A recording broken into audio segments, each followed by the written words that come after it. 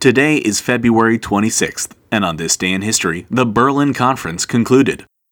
Deep into the 1800s, Africa was a largely unmapped land.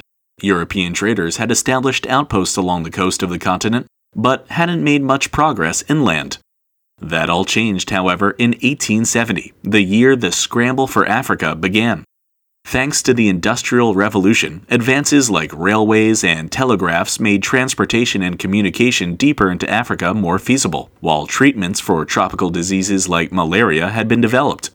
Suddenly, a whole new market was open to European powers, filled with untapped resources ripe for exploitation, and exploit it they did. In 1870, European countries controlled 10% of Africa. By 1914, they had taken over 90% of the continent. In the midst of all this, German Chancellor Otto von Bismarck recognized the need to organize the appropriation of African territory among European powers to reduce the chance of conflict arising between nations.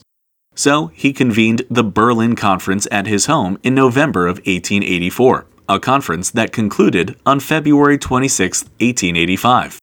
The conference was a gathering of diplomats from 13 European nations and the United States to discuss how best to divvy up Africa. Of course, no representatives from African nations were invited. By the end of the conference, the European powers had agreed on a set of rules for how to imperialize Africa. They had to notify one another when land was claimed and couldn't claim territory without occupying it with a military or police force. Of course, rules are meant to be broken, and the rules of the Berlin Conference often were, given the heated competition between nations. But the Berlin Conference effectively dictated the future of Africa for years to come. And all of that began on this day in history.